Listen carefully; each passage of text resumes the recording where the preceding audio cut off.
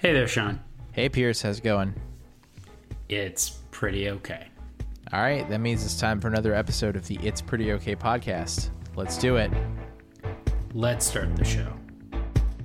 Child without a mother, ocean without its shore. Now don't go asking me questions like that. You'll only open the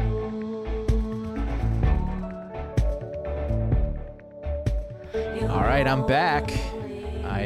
I heard the discussion last week about the intro, and I gotta say, everything made sense. We made lots of good points. We really should have just recorded one good version of the intro 290 whatever episodes ago, but you know, tough shit. We've gone this far. I think we're riding this out.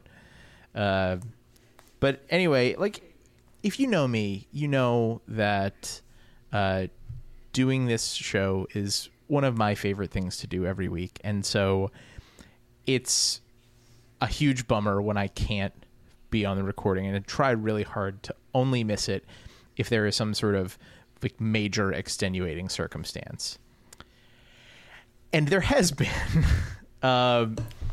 I have last COVID? week. No.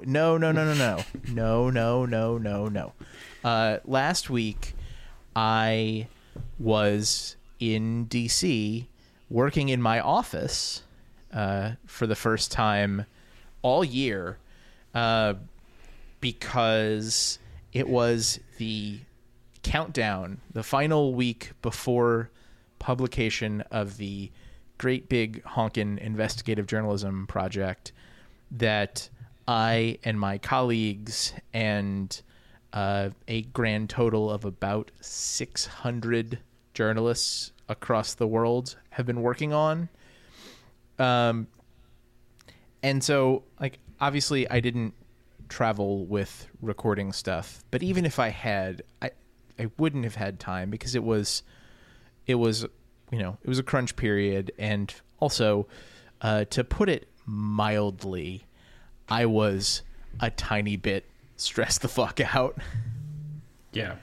And I don't want to spend all of this podcast like pimping the project. I'll certainly talk about it later in the big idea, just to spoil the end of the show for you. But it'll come up a little bit throughout this. But you know, Pierce, as we've been talking about this since we started publishing stories on Sunday, your interest was piqued by this idea that I've been working on something all year that I haven't been allowed to talk about. Yeah, and it's you know, I should also say Max is not with us today, and I have a sense of what he works on, and it's much closer to what I work on. And what you just went through, Sean, and Kevin, what in a lot of ways I think you've always gone through is you have this work, and in a lot of ways there ends up being a product, which is very nice that you have a thing that is almost tangible. And the way for it to be good is to keep it a secret. In some ways, you all are working with secrets, or at least things that you can't share until basically they go live, they become a reality. And I am kind of impressed with these secrets. And I should also say that the new James Bond movie is just out, and I would like to see it. And so I'm thinking about that too in context of like how cool secrets are. But it's just part of the job for you all. And I'm interested just from the start. And, you know, Sean's, you know, has to do with reporting. And we, I think, have an understanding of why we keep that secret. But Kevin, you are also working on things that keeping it confidential is is very important. And is that something that you even think about day to day, that you are working on things that you shouldn't talk about? In my job, not. I don't think about it very often, partly because the projects are so long. They're, maybe close to 2 years. And then even when we finish them, until they're public information, that there's an even bigger gap. But additionally, with the specific thing I make computer chips. A lot of the things that are changed are just like the specifications of it, like how fast can it run, how much stuff can it do. So in general, it's not like I'm keeping this crazy innovative thing secret. It's that I just have to kind of keep the specs secret, because that is kind of the information that competitors would use to get an advantage. And there are a lot with computer chips in general. A lot depends on what people will go and do with them. So, I think there are. I think it's exciting if I'm trying, and like in order to achieve these specs, if I'm trying to design something novel or make something better, or have like a specific, I'm like drawing up a circuit diagram or whatever. That's kind of exciting to think that I might be pushing the envelope of something that might reach a lot of people. So, I think it's exciting to work on that stuff, but I haven't really, I don't find it a challenge to keep it a secret, because a lot of people probably wouldn't even really, I wouldn't know how to communicate it anyway. But in Sean, this is where I think there might be a bit of a difference that I would want you to unpack. What Kevin just described is like, it's a secret, but it can go long and everything, and it might be something that feels small, but there is intrinsic value both to consumers and, unfortunately, stockholders, shareholders in that Sure. knowledge you have. And if it was shared, the words like, if you shared that would be insider trading potentially. Or what you've described is, it has a name. They're trade secrets. yes, And I think that, on some level, I had trade secrets and things that I was not supposed to talk about when I worked a digital marketing job. Like, we had developed some proprietary platforms that we used to track and measure the effectiveness of online ad campaigns. And obviously, like, you can't talk about stuff like that out to the world. And so, like, I totally understand and agree with Kevin's perspective, because that's how I felt for 4 years. It wasn't there wasn't like a general secrecy about what I was doing, and so that certainly was different. But like, for a reporting project, the product is the information, and so just like always, there's a certain base level to which what you're working on kind of has to stay at least a little bit close to the vest, and it could be because you're a local reporter and you're trying to break news on a daily, weekly, monthly basis, and you don't want to get scooped by your competitors. But the kind of stuff that ICIJ, my employer, does is these big, long, they're 1 to 2 year projects, much in the same way that the stuff that Kevin is working on, but there's not that intermediary period, like after the project is completed, before it becomes public information. Like, the whole thing is working towards a release, but the work is based on things that are supposed to be secret. That we're working with, if Kevin, with the stuff that Kevin was not supposed to tell anyone. This project is based on nearly 12 million leaked documents from law firms, wealth management companies, and intermediaries that help the rich and powerful set up offshore shell companies. And so, like, these are documents that are ostensibly not intended for public consumption. ever. Like they're not really ever supposed to be released. And so there is a certain level of necessary lockdown and information security, because this is information that a lot of people want very badly to keep secret. And, you know, it is very sad that the number of investigative journalists who have been killed for what they are working on is not zero. So that's just sort of another occupational hazard, you know, not so much in the US, but as a global profession that, you know, that leads it to be really important for you to keep what you're working on, you know, for eyes only, as they might say.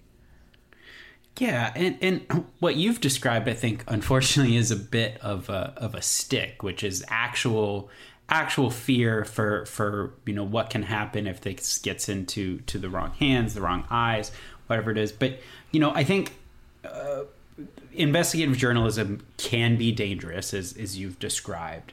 I think that the trade secrets example, which you both have you know experience in, I think is maybe more. Those are very impactful things, and I think they are experiences that more people than we probably realize have. I mean, not everybody has, you know, the secret of you know what's going on in a certain cartel, or you know, is not James Bond who has, you know, is trying to retrieve a secret or extract someone or something like that. But this type of trade secrets, I think is interesting because, you know, going back to the stick example, you want to keep that secret because you want to keep your job. You don't want to cause a bad influence for your company, because that will hurt you in some form or fashion. But there's also the carrot, and that is like, I want this product, which applies to the journalism, which applies to advertising, which applies to the computer chips. I want this to be as good as possible. And like that type of buy-in, I don't know if you all think about that, but that carrot of like, hey, you should care about the product, you should keep the secret, feels to me like a really powerful way to, you know, create a certain culture where you work. Yeah, I think that part of it is implicit in that, you know, you'll constantly be told by, you know, the higher ups that these secrets give us our competitive advantage, and the better the company does, you know, the better.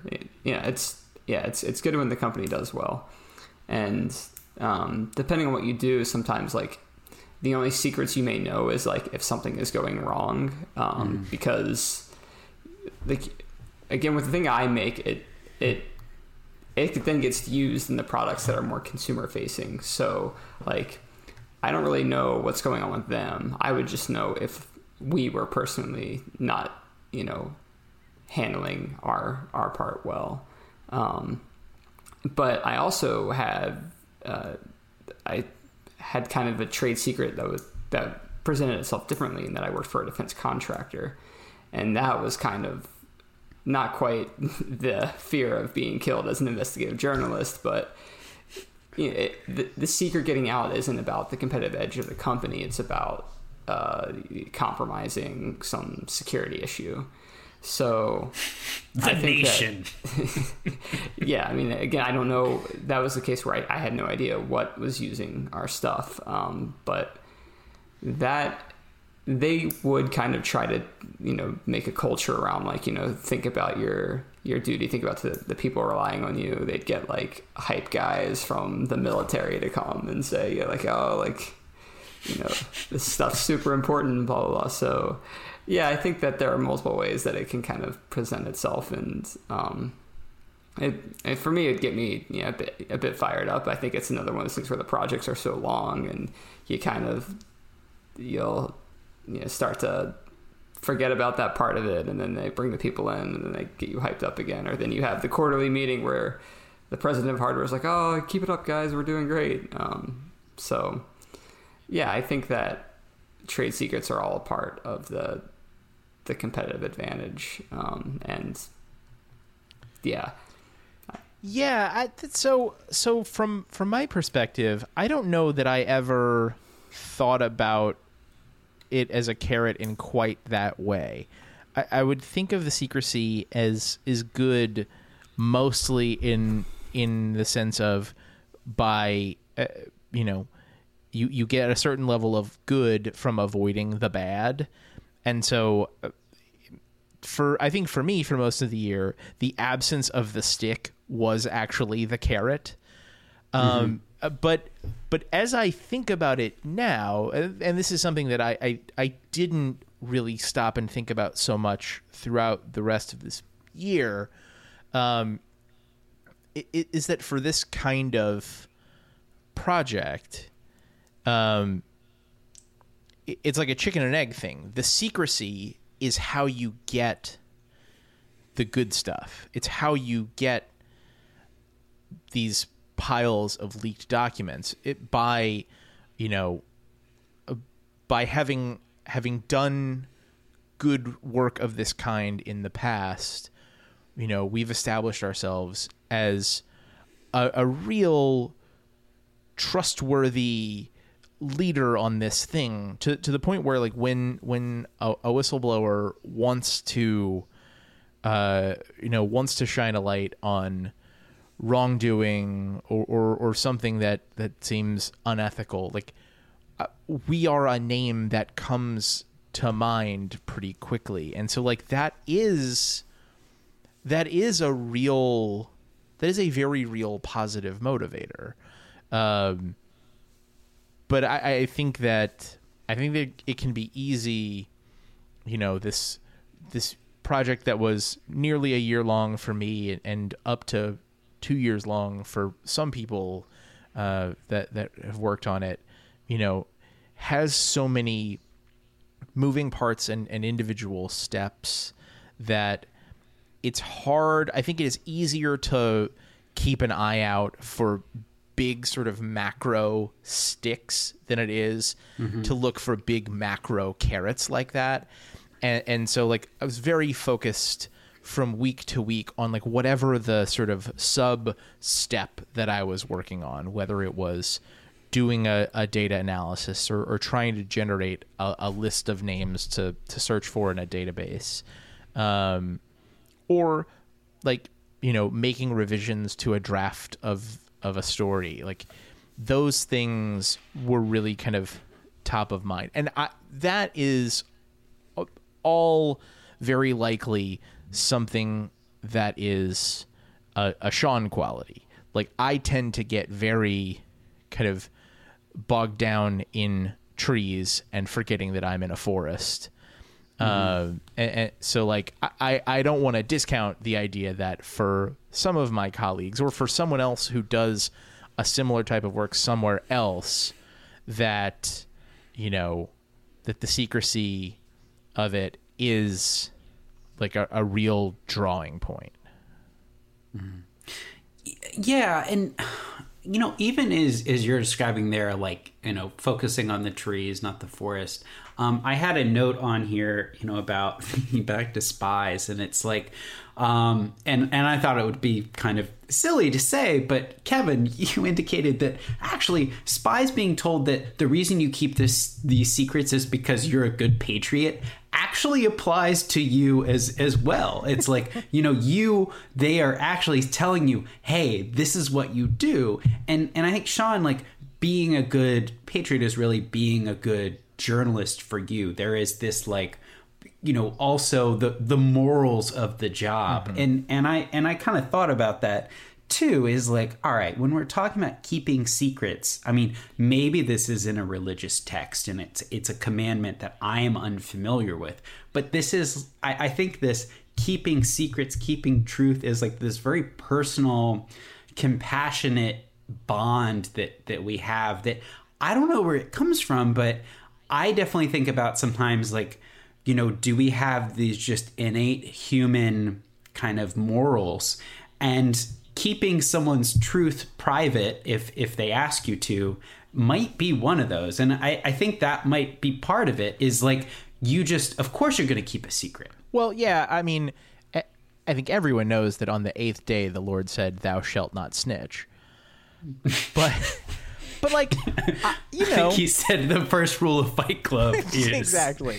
I mean, you know, I signed a contract that said you are not allowed to talk about the details of this project with anyone who is not a part of the project. I'm like, yeah, of course, that makes sense.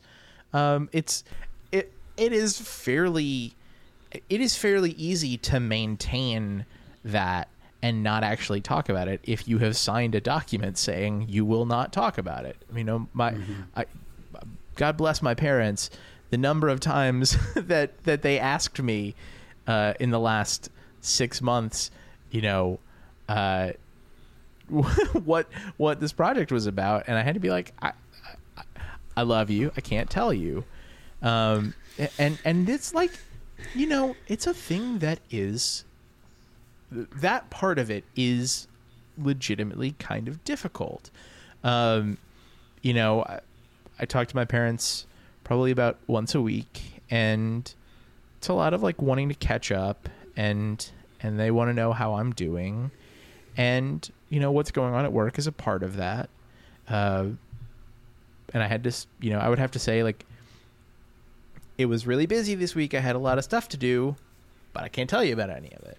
Mm-hmm. And so like that, there were parts of that are legitimately quite difficult. I mean, it was, I think at some points it was kind of a strain for me and Emily, because we had this fun asymmetry where she's a teacher, and so she works all day, like on her feet, talking to people, like has to be on. And so at the end of the day, there's like nothing more that she wants than to put on sweatpants and watch TV for 2 hours in silence. And me, I sit in this bunker of a second bedroom, quote unquote, office, looking at a monitor, reading secret documents, and, you know, having some like Zoom call type meetings, but by and large, just like alone with my thoughts. And at the end of the day, all I want is to just talk somebody's ear off, and I can't do it. I can't talk about that, but I don't have anything else to talk about because this thing has been consuming my life for 10 months. So like, it is, there were some points where it was really quite stressful. Yeah, and you mentioned the contract in there, and that you know, the stress and you know, feeling, you know, your agency in all this, and I think even, I mean, I know that even I have those, and I have to make certain attestations every year, and you know, maybe there's a falseness in all of this, that actually they aren't our secrets to tell because we don't actually own any of our ideas. I mean, I have something that I sign every year that says anything you produce, any ideas you have on our dime, they are not your ideas. Yeah. And so there is something thrilling I hear from both of you, which is, I have this thing that has intrinsic value, and I know it, but also it is maybe that's part of it. But the value is not necessarily for me. Yes, that's right, and maybe, I mean, I think that's kind of the you know, the nature of a secret too. Is it's you know, it's someone else's that you are now you know, a participant in. Yeah. Well, I think with a lot of engineering, unless you are at a smaller company, like, I guess you're pretty high up the food chain, I guess in general you are engineering someone else's idea. Mm-hmm. And so I think that like is part of maybe what makes the secret, or like would maybe make the secret easier to keep. It's not like you have this grand idea of yours that you have to kind of keep secret, because unless you're trying to start your own company, you know, it was probably someone else's idea, and you have these other goals to make for the company. Like, you don't have complete ownership of it. Yeah, and I guess, you know, also inherent in this, we have talked about how keeping a secret at your job is a good thing. But I think part of that is framed in that we believe that the product that we are putting out there is really valuable, and it is value to keep it a secret until such time. But also, keeping things topical, we just had a Facebook whistleblower go in front of Congress and go on 60 Minutes and share information that is divergent from the product, hurts that product, and we find a lot of value as consumers, and maybe not shareholders, but certainly as consumers, knowing these trade secrets now. And I mean, that feels like a different thing, and we don't necessarily have to get into it, but I do want to just say that there are times that as, I don't know, concerned human beings where we do want secrets to be shared. Well, I think... So I don't know if it's that we want secrets to be shared so much as that we want for...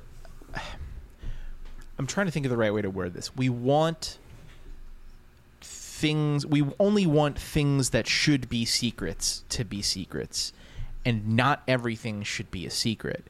And that's the whole core of whistleblowing, is like, if a company is doing something that is morally wrong or ethically dubious, like, in my guts, I don't believe that should be allowed to be a secret. And so, it's not that I want all of Facebook's trade secrets to be public. I just want, I want a better, more open and honest calibration of what should be kept secret and what should be allowed to be kept secret, if that makes sense. Yeah, and like the people who work on developing, a lot of the algorithms or whatever for Instagram, they like, that's probably just as much of a secret to them as it is to the rest of us. It's like the trade secrets that they are keeping are different than the trade secrets than like the people who run Instagram at a higher level or work on like the user experience of Instagram. Mm-hmm. So it's, yeah. And like in this case, it's just like there are two different secrets for the same product. But like one of them is the one that probably shouldn't be a secret. Yeah. On some level, you have to do sort of like a trolley problem sort of thing where you kind of balance between the fact that making some of this stuff public will inevitably cause some harm to the company and may in the result, may result in the process in causing some harm to employees. But you have to balance that against harm caused to outside parties, to the users, or the customers. And I think for me, it's not like a hard and fast rule, but I would say I tend to, in my personal moral calculus, think that the harm to the users or the customers nearly always outweighs the harm to the company and to the employees of the company. I'm sure there are a zillion examples where I would say, no, maybe not. But like, as a general principle, like, you shouldn't be able to get away with hurting your consumer base somehow. Yeah, and I mean, I think about it in terms of, be it you're making a computer chip, you are making an algorithm, or you're making a pencil. Like, if you are engineering that, if you are making that product, okay, inherently in those, there's probably not harm. But to your point, Kevin, the higher ups who decide the application of those things and the harm caused by that to users, I think to your point, Sean, it's like, then it's like we balance those things out. So, I mean, I know harm is unfortunately not always easy to pinpoint what it is, but I think in this instance of the Facebook whistleblower, we kind of see how how it's been used, and we're like, yes, that I'm glad that secret was shared. And it's not, no one's saying like, hey, the people who developed, the algorithm are inherently evil. I don't know that anyone necessarily said that, but the application of it is the part where you go, ooh, I don't like that. Yeah, with my stuff, you can take the same thing, and if I make the computer chip faster, I could say either it's so that some other kid plays more violent video games and gets addicted to them, or I could say, or it's used in these supercomputer centers where they're running scientific simulations to fight virus or. Yeah, and I know, Sean, you should note here that we are perilously close to the guns don't kill people, or the whatever that thing people say about who kills people, but we're not getting into that. That's a different thing. But the application of the product, certain people have control over that and others don't. Yeah, well, like with Facebook yesterday, when they went down, they were like, well, sorry for the businesses that actually use Facebook for like important reasons. No, I think that day was a merciful wonder for the people for whom, like, maybe not for people who work at Facebook, but like for in my marketing job, Facebook was kind of an integral thing because we ran a lot of ad campaigns on Facebook, and I can just sort of picture myself 3 years into that 4-year job, and if Facebook went down for a whole day, that would have been like second Christmas for me. Mm. Interesting. I think some people would say it would be like the second day that they were served with like divorce papers. God. I'm sure it was very stressful. Yes, but that is. But Christmas is stressful for some people. It is a little guns don't kill people, people kill people. But like the thing is, guns kill people and people kill people. That's the con. Isn't the con in trying to convince you that only one of those two can kill people? Unless one of those people is Chuck Norris, yes, that's a con. Guns don't kill people. Chuck Norris kills guns. Yeah. Well, we're getting a little silly. But find you a job where you care to keep the secrets because it makes you feel empowered, as long as they don't hurt. Or just accept that, as your problematic fave once said, that's what the money's for.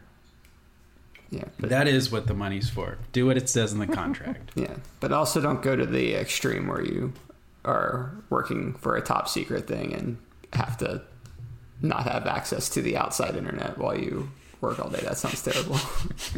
We know people who do that. Like do it if you want to. Do it if that's what you want to do. But yes. But like, have a moral compass, have a calibration, and be, I don't know, maybe be willing to stand up for that moral compass at your own professional peril should the time come. Like if that's the kind of world you find yourself in, where something strikes you as wrong, like the world needs more people that as corny as the slogan is, that see something and say something.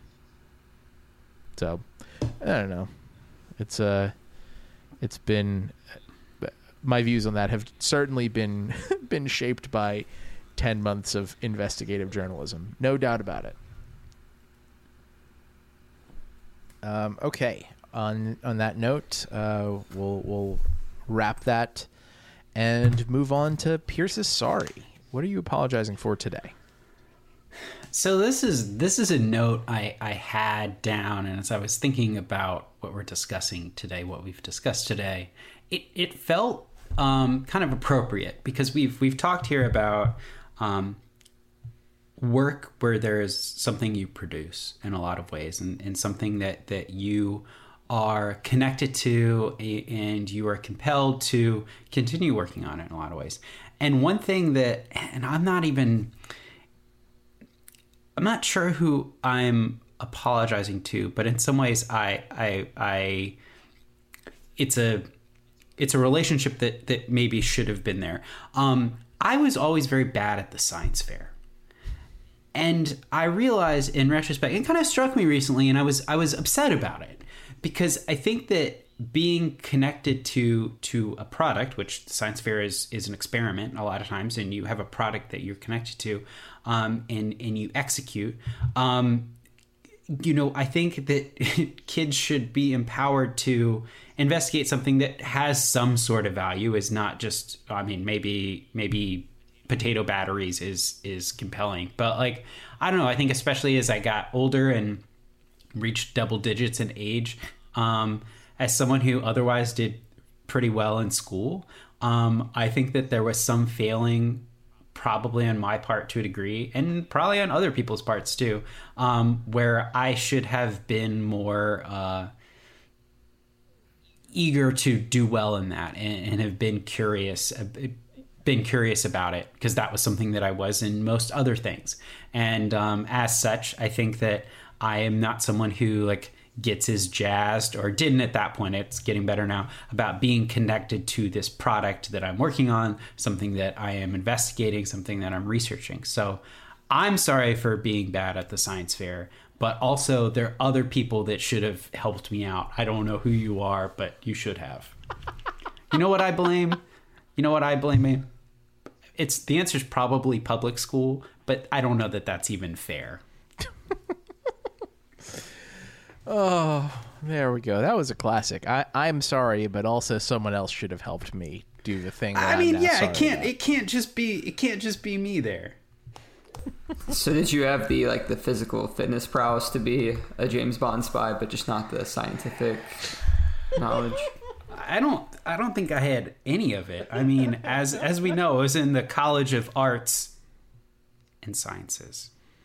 There's a long pause there.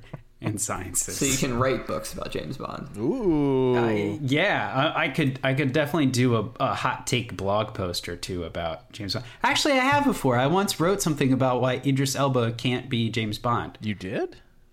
Mm-hmm. Not for us, but like a very long time ago. And my conclusion was he looks really good with like a goatee or a beard. James Bond never has a beard. Like, is that something that they be willing to change?